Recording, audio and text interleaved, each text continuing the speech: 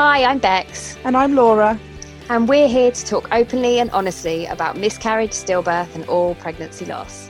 We aim to smash the taboo surrounding these subjects. And rebuild the topic in a way to support and educate women. Rather than isolate and shame them. Welcome to the worst girl gang ever.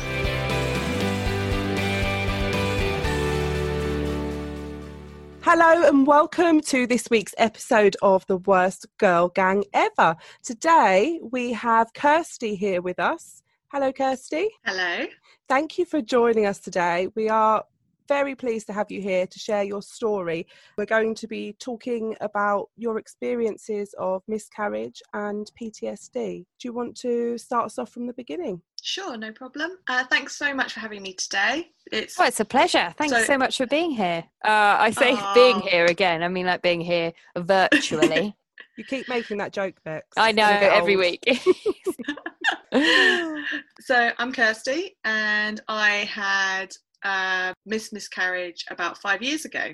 And that's pretty much where my story starts. I actually tried for a baby with my husband for about a year beforehand. So when I got pregnant, there was so much relief and emotion, and we were just over the moon and really looking forward to the next journey. Yeah. When you got pregnant that time, was it just pure elation? Was there any kind of, oh, I hope everything goes okay, or any feelings like that, or was it literally, there's a positive pregnancy test? That's a really good question. I've always wondered, is there such thing as having no anxiety at the beginning of pregnancy? Thanks so much for that question compliment, Laura. Yeah, no, you're welcome. Very welcome. Well deserved. Yeah, so was it just pure like, yes, we're having a baby, or was there any anxiety at that point at all? At the beginning, it was like, yeah, this is brilliant. I can't believe we're pregnant. This is amazing. I couldn't stop beaming over the moon. Yeah. To be honest, though, over the next couple of weeks, I was nervous. Right. I started worrying about everything, but it was more to do, there wasn't any symptoms for me to be worried. I think it was normal first pregnancy worried. So are you quite an anxious person? Is that where the worry came from? Oh yeah, definitely. Okay. I've always been a bit anxious. So when I actually got pregnant, this was like, oh, that's pretty standard, Kirsty. Let her just carry on. I think it can be really tricky when you don't have many symptoms, can't it? Yes, like you're properly absolutely. Symptom spotting. Like I used to squeeze my boobs so much that I think I actually made them hurt just to check if they were hurting. I'm so glad that you said that, because honestly, when I'm wondering if I'm pregnant at the end of every month, I squeeze my nipples to see if they hurt. And then, as you say, by the end, they just hurt because I've been squeezing them for hours of every day. I'm glad I'm not the only one that does that. Okay. Sorry, Kirsty. No problem at all. So when I got pregnant, and then we got to the 12-week scan, I did actually have a little bit of bleeding, but nothing that they were worried about. They were like, just a little bit, it's implantation. And I went for the scan, and I very much remember the room like it was yesterday. And I went in and I lay down and everything was really quiet. And I remember it being really cold. Then she said, okay, I think do you mind just going to the toilet for me, and we'll have to do an internal scan because I'm not seeing what I need to see right now. And at this point I was a bit like, okay, really scared, but went on motor mode. Like I couldn't believe my body was just getting up, going to the loo, coming back. Did you have any idea what that might mean? Nope. Okay. Nope, no idea. I just knew something was wrong. And so at that point, when you say you knew something was wrong, did you think that she just couldn't get the right view of the baby? Or did you at that point think the baby's no longer, there? I didn't actually think either of those. I just didn't know, because I know it sounds silly, but because with the miscarriage, because I hadn't had loads of the bleeding and the cramping, and I was just like, what's going on? So I didn't actually understand. So it was more, what's going on? I don't understand why she can't see stuff.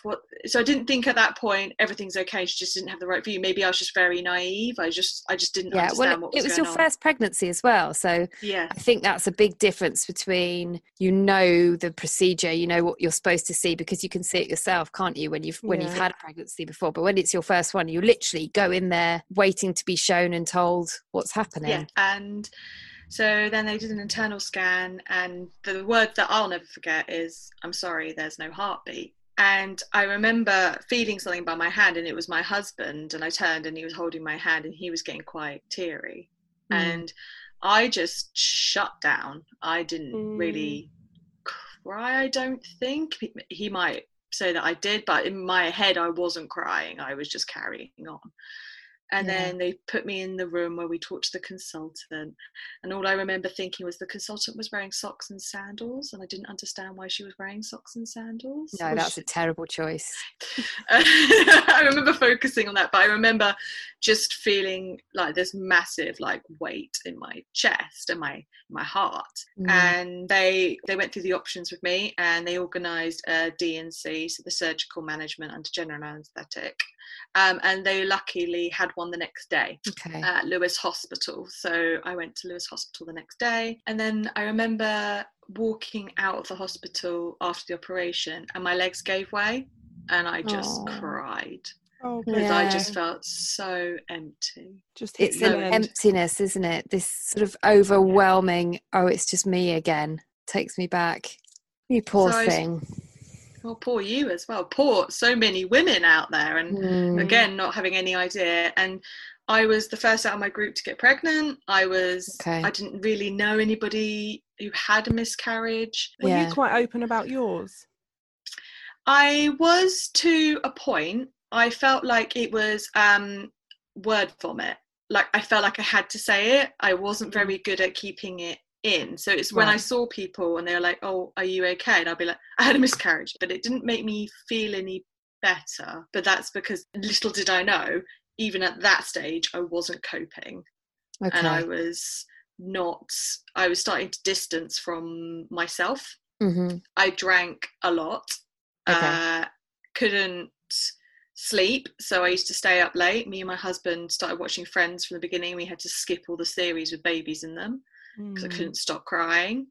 My husband was very, very sad, and he booked me a holiday to Antigua, which was very nice, which was about a month later. I went to Antigua with him, and it was amazing. I felt like I really got closure with him then, and I felt like, right, I'm going to come back, I'm going to stop drinking, I'm going to really look after myself. Got off the plane, met a friend from work, and she was like, have you had your period yet? And I was like, no, why? And she's like, well, you keep saying how you feel really sick. I'm like, yeah, I'm just really hungover. And she's like, when was the last time you drank? And I was like, 5 days ago. I was like, I didn't drink that much. And I was like, oh crap. I went and got pregnancy tests that day. Next day, tested, and I was pregnant with my now little 4-year-old running around. Lovely. Being pregnant the second time, I just shut down emotionally. I just didn't. There was just nothing there. I couldn't get excited. Self-preservation. Very much so. So I just carried on, and I was like, oh great. I was waiting for it to go wrong. I was waiting for it. I was waiting for that scan. How was the pregnancy? Looking back on it, how was the pregnancy? Obviously at the time I imagine it was quite fraught, but was it safe? Was there any scares or anything like that? I did have bleeding about 8 weeks, so went for a scan, and I literally said to my husband, right, book Barbados, that's where we're going next. I was like, and I went for the scan. They said, no, baby's healthy. And I was like, yeah, well, for now, this could all go wrong. I've got time. Totally get that. And I remember going for the 12-week scan and literally in shock that there was a baby there and it was kicking. And like you just said, Beck, looking back now, you can totally see it. As soon as the sonographer puts the scan on you, you can see it. It's there. And they turn it around. They're like, oh, look, it's your baby. And I just couldn't believe it. I was in absolute shock. And the rest of the scans, every time I was really shocked. There was always like a massive disbelief that this was going to happen. And how was the birth? Was it natural, or did you have to have a cesarean? I had an emergency C-section. How early was she? She was she was born at 37 weeks, so she wasn't that early.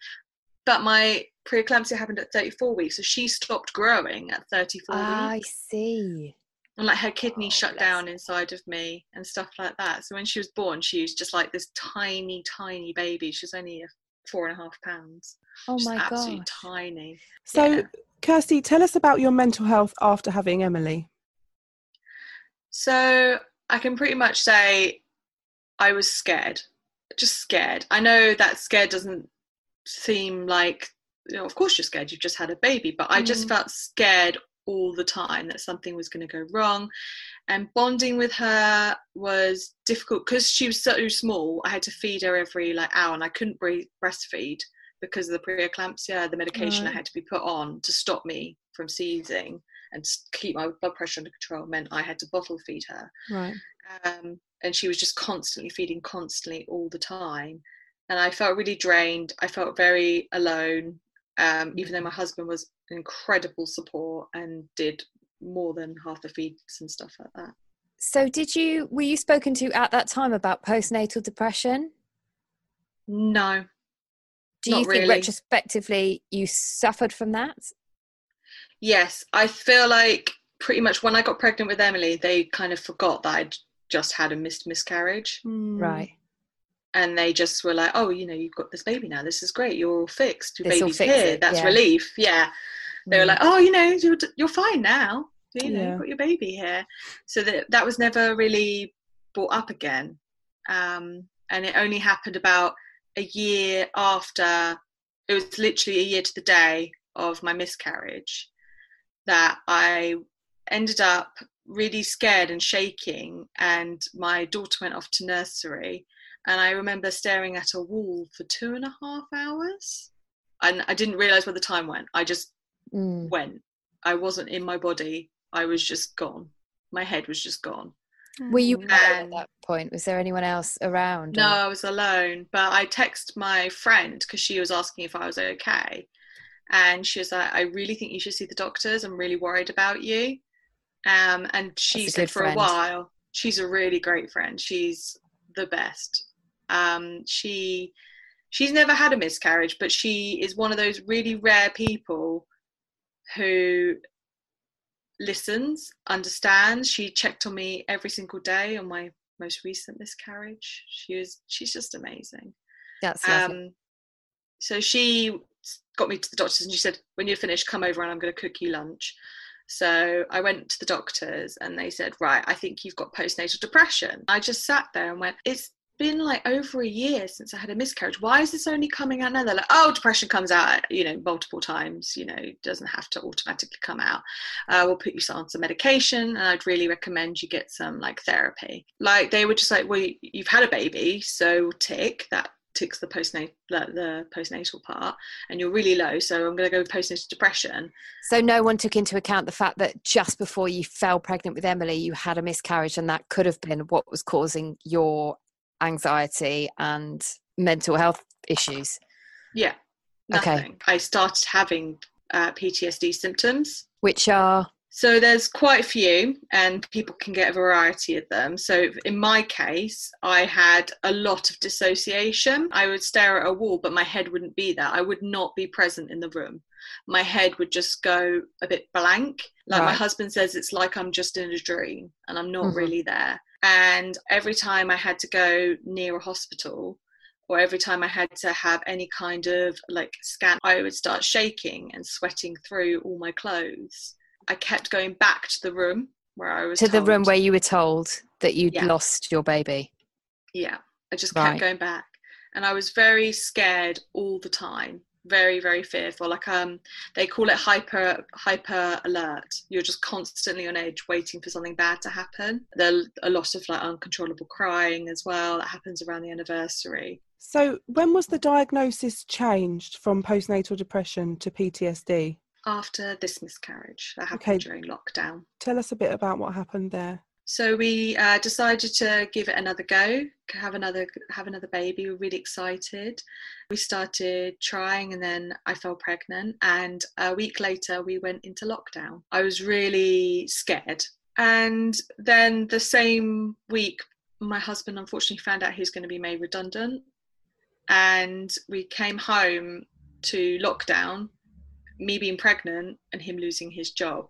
And I didn't even think about miscarriage again, really, after that. And actually, this pregnancy was a lot nicer than the one with Emily, because I said, right, the worst has already happened to me. In my head, I was like, the worst has happened to me. I can cope. I can do this. I'm okay.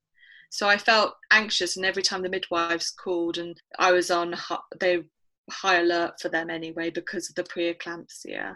They were like, oh, how are you feeling mentally? And I was just like, oh, you know, anxious. But I think everybody's anxious. We're all in lockdown. No one's particularly finding this pleasant. It's good that they were asking you about your mental health. It was really good.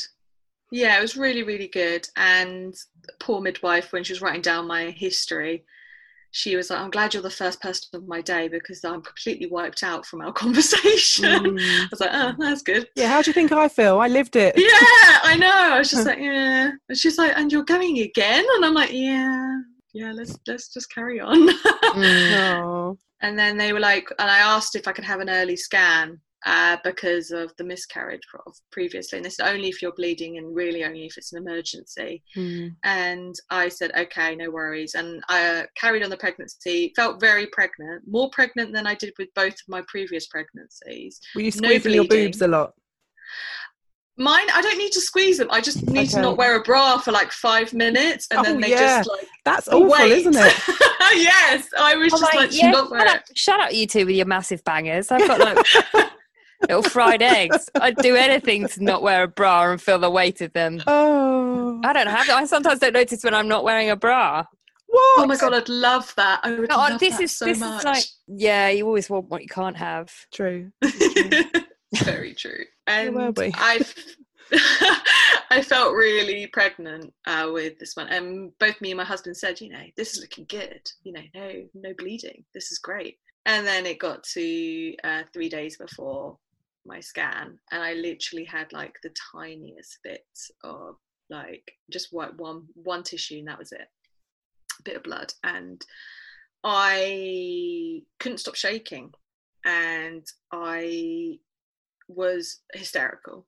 And I called a private sonographer that I found on Google, and she said, I can tell you're really distressed, come and see me this afternoon and I'll do your scan for you. And I got there and everyone was in PPE, and this is the first time I'd really gone out the whole of the pregnancy, so I was already, and they were like, how many weeks? I was like, I'm 12 weeks. And she was like, okay. Did you have to go in on your own? Yeah. Okay. Yeah, everything was on my own. So I went and lay down, and she was fully in PPE, so like with the aprons and the masks and everything. And she started and she went, I'm going to be honest with you, I can't see a 12-week-old baby. And I just knew instantly. And I was like, okay, should I go to the toilet then? And she was like, okay. So I went off to the toilet, came back. She wanted to do an internal scan.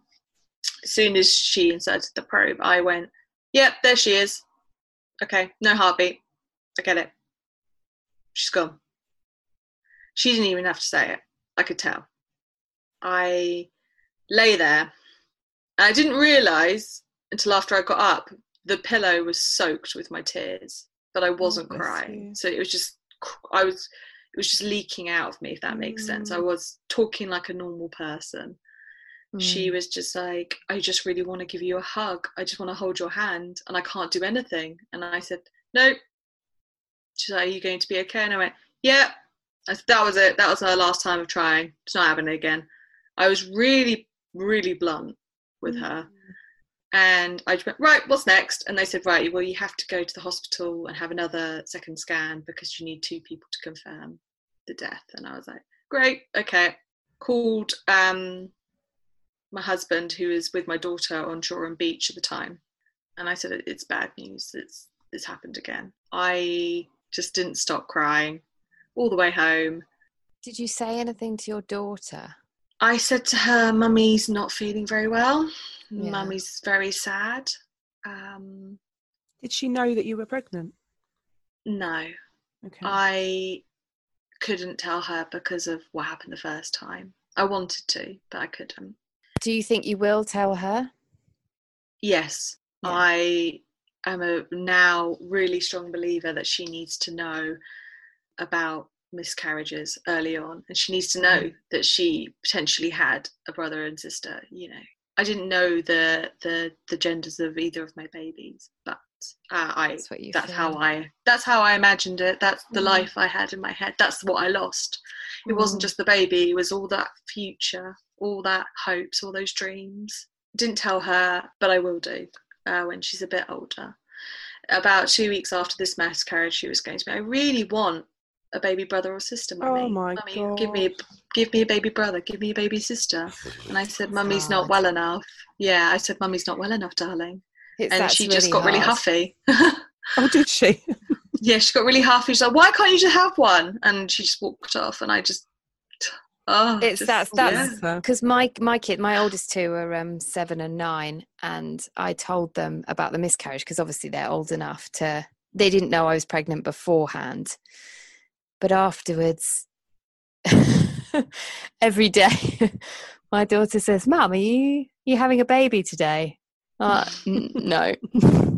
But it is so hard because the innocence of childhood. I remember when I took them both for a walk and we told them, and Flynn, my daughter, just said to me, she looked up and she said, Mummy, I just feel really sad that your baby didn't get to see the world. Oh. And it was just, when, sorry, but it was lovely in so many ways, It's lovely, the innocence of it and the way kids see things in such a beautiful way. They do. So after that all horrendousness happened, how long was it before you started getting back on your feet? So when the hospital called on Monday and they were like, well, because of lockdown, you can either wait and pass it naturally, or you can be medically induced. We're not doing any surgeries at all. The first appointment we have is to see you on Wednesday morning. And I said, you can't see me before then? And they went, no. And I was like, I've got a baby that's dead in me. Could you please see me sooner? And they just, nope, don't have anybody until Wednesday. And I was like, great, fine. Put down the phone, and I couldn't stop shaking, and I thought I was going to throw up. When I say shaking, like I was physically shaking all over. I couldn't hold a glass, I couldn't breathe. I was really coping. And weirdly, I just said, I have to call someone. In my head, I was just like, I have to call someone. So I called my GP. The GP that I spoke to, most amazing woman, she saved me, basically. She sat there on the phone. She went, I want you to tell me exactly what's going on. And I told her I wasn't sleeping again. And I told her about my first. And she went, I want you to breathe, and I'm going to give you some medication to help you sleep. At that point, none of us could tell if I'm just sleep deprived, or if and grieving, obviously, or if there was something else going on. So I've seen so many doctors, and I've gone in so many times and said, look, I just don't feel right. I feel anxious all the time. And they're like, well, we'll give you meds or we'll give you therapy. And that they just kind of brushed me off really, really quickly. But this one actually sat there on the phone and actually really listened to me. I remember that the GP appointment was actually over nearly an hour on the phone. Wow. She sat and listened to everything I had to say. She must have been worried about you. The PTSD diagnosis was how long after this experience? It was a week later. The symptoms started getting worse. My dissociation was getting worse. I was sweating through clothes constantly. I was having nightmares. I was feeling so scared all the time, and I didn't know what was going on. And I thought maybe it was just the hormones leaving my body while I was miscarrying. I just felt like maybe this is it. And then I got really low, and I sat on the kitchen floor one weekend. I said to my Tim, I don't want to go on. I have a screaming in my head and I can't get rid of it. I can't stop this pain. I don't want to be in pain anymore. I'm done. And he got really scared. So you were diagnosed. How did the diagnosis happen? Were you tested, or I don't know how it works? No, that's fine. I'm really lucky. I have Bupa with my work. So when I called up Bupa, I said, look, I really think I need some help here. I'm really struggling. And this was all my advice from my GP as well. She was like, I really think you need some extra help. So she didn't say PTSD at this point, but she's like, I really think you need some extra help. And she also put me on antidepressants at that point. She was like, okay, I think it's time that we start. And she gave me a phone line for the Sussex mental health team. She's like, you can call them 24/7 if you ever feel that low again. I called up Bupa and they put me through their mental triage team, who were amazing. They were absolutely amazing. Let me talk to them, and then they let me talk to a qualified therapist. They were like, I think there's a lot of things going on here, and obviously we've only got like a 45-minute session, so we'll just go through it. We'll do the questions with you. So the questions I had to do were for depression, anxiety, PTSD, and for obsessive compulsive disorder, just to cover all the bases to make sure I was getting tested for everything. And they said, we really think you've got PTSD. And at this point I was like, what are you talking about? I haven't been to war. I haven't been in a car crash. What are you talking about? Yeah, of course. I'm like, I lost a baby. People lose babies every day. They said, you know what, it's actually really, really common with miscarriage. I was so blasé. I was like, no, it's not. And anyway, people lose much more than I do. You know, people have more miscarriages than I do. People lose it further on than I did. Why can't I cope with this? It's funny, isn't it? Because I think, generally speaking, loads of women that we've spoken to about this sort of thing feel like they don't have a right to grieve. Like, oh, but, you know, but if you follow that, then it's only the very worst off person in the whole world that has kind of the right to be upset about anything. Like, we can only ever live in our lives and deal with the experiences that, you know, deal with the hands that we've been dealt. Everyone has the right to be upset. But it's so funny because you saying that, oh, I thought it was, you know, I haven't been to war, I haven't done this, I haven't done that. Everyone loses babies. You are talking yourself out of your validation. You know, you're invalidating your own feelings, which is nuts, but we're conditioned to do that.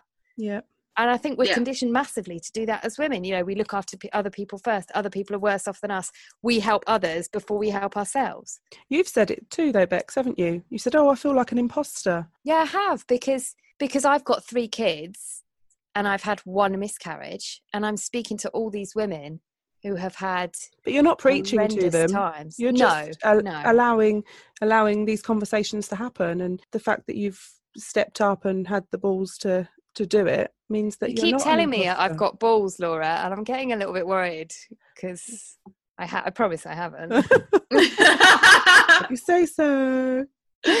Yeah. Oh, But no, yeah, Bex, it's true. But I think we do that, don't we? We go, oh no, don't look at little old me. Go and chat to someone more worthy. This is the reason why the PTSD in relation to miscarriages has gone undiagnosed for so many years, because it was only recently in January, I think this year, that Tommy's came out with some research that said it is common after miscarriage and ectopic pregnancies. PTSD is incredibly common, and it doesn't matter what the trauma was. It doesn't have to be war, it doesn't have to be a car crash. It's a trauma, it's post-traumatic. So it's really good that people are now talking about it more. The research has been done and GPs are now able to recognise it. I think, you know, going back even a year to get a diagnosis of PTSD following miscarriage would have been a really tricky thing for them to diagnose, but now hopefully people will get the appropriate treatment. Well, 5 years ago, nobody ever talked to me about how I coped with it. No, nobody did. And it's really surprising that when I was even having like the flashbacks after this miscarriage, it was back to that first miscarriage. And I was constantly thinking about that first miscarriage, and that was coming out in a lot of my conversations with GPs and stuff. So tell us about the treatment that you had for the PTSD. So I met a wonderful therapist who after the first conversation with her, I said, I've been told I've got PTSD from miscarriage. I thought she would laugh at me. I literally did. And she went, no problem. And she literally was just like, I understand. And she said to me, you know what? I can help you. I can really help you. I can stop you being scared. Yeah, I couldn't stop crying. It's the first person who said, she was like, everything you're describing to me, I can help. I can fix. Oh, do not worry. It's amazing. That must have been an absolutely amazing. Yeah, lifted. Of course. Just, and also, as you say, like every time someone says to you, you know, like you said, I expected her to laugh at me, and she said, okay, I understand. And I think that is a huge thing with this topic of pregnancy loss, of miscarriage. Every time I have said to someone I had a miscarriage and they've said, I'm sorry, I understand, because they've had one too, it just makes you feel a little bit less lonely and a little bit more understood. And it's an amazing thing to hear. I understand. Yeah. Wow. It's like, that's what the GP said on the phone. She was just like, after everything you've told me, I understand why you're feeling like this. This is normal. That reassurance that you're not batshit crazy. Absolutely. I honestly felt like I was going batshit crazy. I didn't know what was going on with me at all. Yeah, and that's a horrible, when you feel out of control of your own emotions and experiences and, you know, even symptoms and stuff, you just start to feel horrid. Absolutely. And I felt like, it's very much going back to something that we've all talked about before, which is everyone else is coping. Why can't I just cope? What is wrong with me? Why can't I cope with what's happened to me? And I did feel like a fraud, actually, because it was just one, and I just said it then, it was just one miscarriage at the beginning, and now it's 2 miscarriages. She's been helping me a lot, my psychotherapist. Talking to you ladies today, I'm not shaking, I'm not sweating, I'm not crying, I'm okay, I'm safe. And that's the first time I felt safe in over 5 years. That's fantastic. Amazing. Yeah. And so what does the future look like for you? Are you still in the kind of, no, I definitely don't want any more children just in case? Or are you, thanks to this therapy, is your horizon sort of broadening a bit in terms of the future? There is a bit of both, to be honest. I'm on the road to recovery, but I still have bad days. I wouldn't want to shake it up again, especially anytime soon. And I know that you and I connected a while ago, must have been a couple of months ago now. And I know that off the back of that, you told your friends and family about your experiences. And I just wondered how that had gone and how that had helped you in your road to recovery. So yeah, I'm really sorry about this, everybody, but this is my little I love Bex moment. I was on Facebook, and this crazy lady posted her story about her miscarriage. That me? That's you. Oh, it's not sounding great so far. But you know what? Bex's post was so articulate, and she spoke for me. And I went, "This is me. This is me. This happened to me." I wrote to her instantly. It was just like, "You're my lockdown sister. Like, I had a miscarriage too. I've never met anybody who's had a miscarriage." I was fangirling all over the place. Oh yeah, I'm the crazy one. Yeah.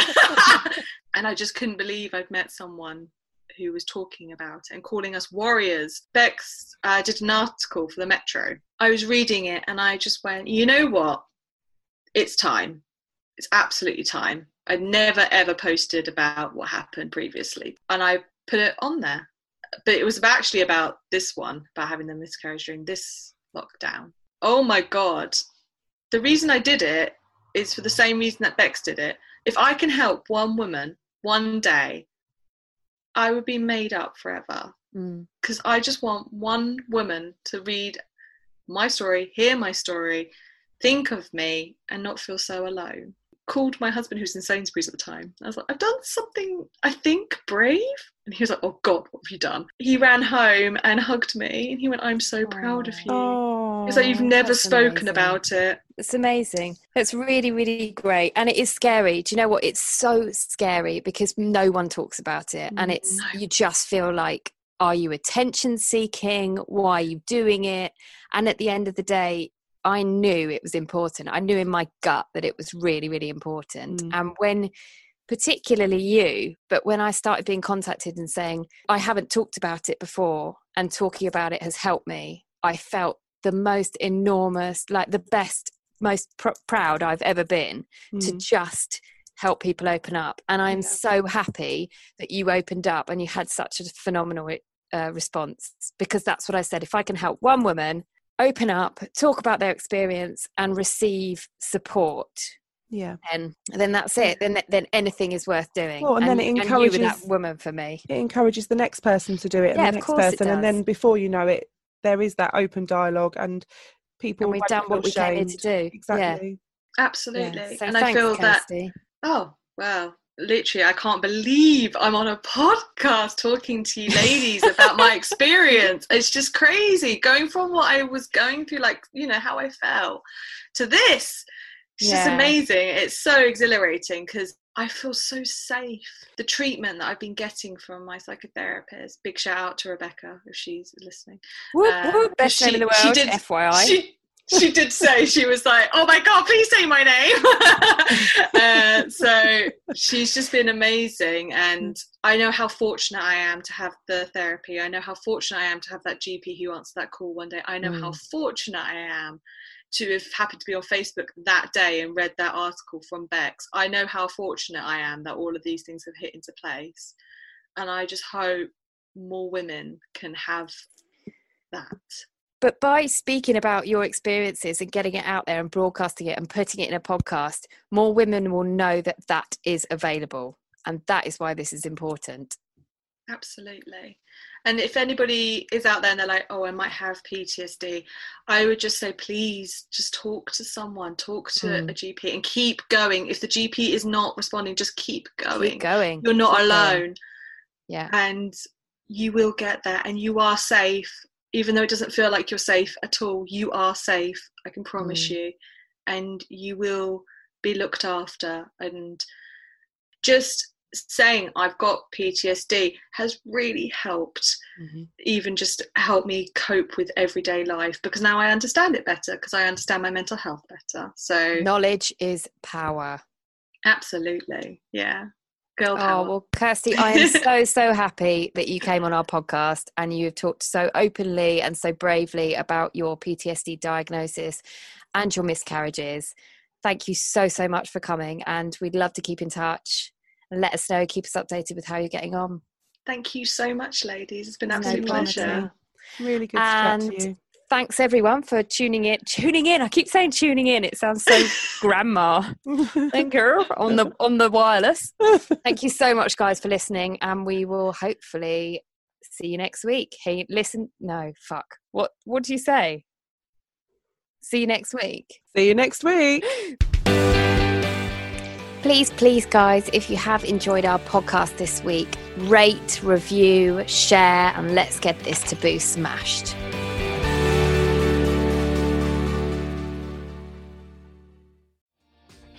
Hi, my name is Kay Adams, and to be honest, I'm not so good with the ageing process, so I enlisted my old chum, the filter-free Cara McKenzie, to advise. Could you imagine being a porn star? The room would need to be really hot for me to strip off. To be honest, she's not much help, but she is rather amusing. And along with some great guests, Joe Brand, Andy Oliver, Anton Dubeck, Ruth Langsford and Craig Revel-Horwood, darling, we are learning how to be 60. Listen wherever you get your podcasts.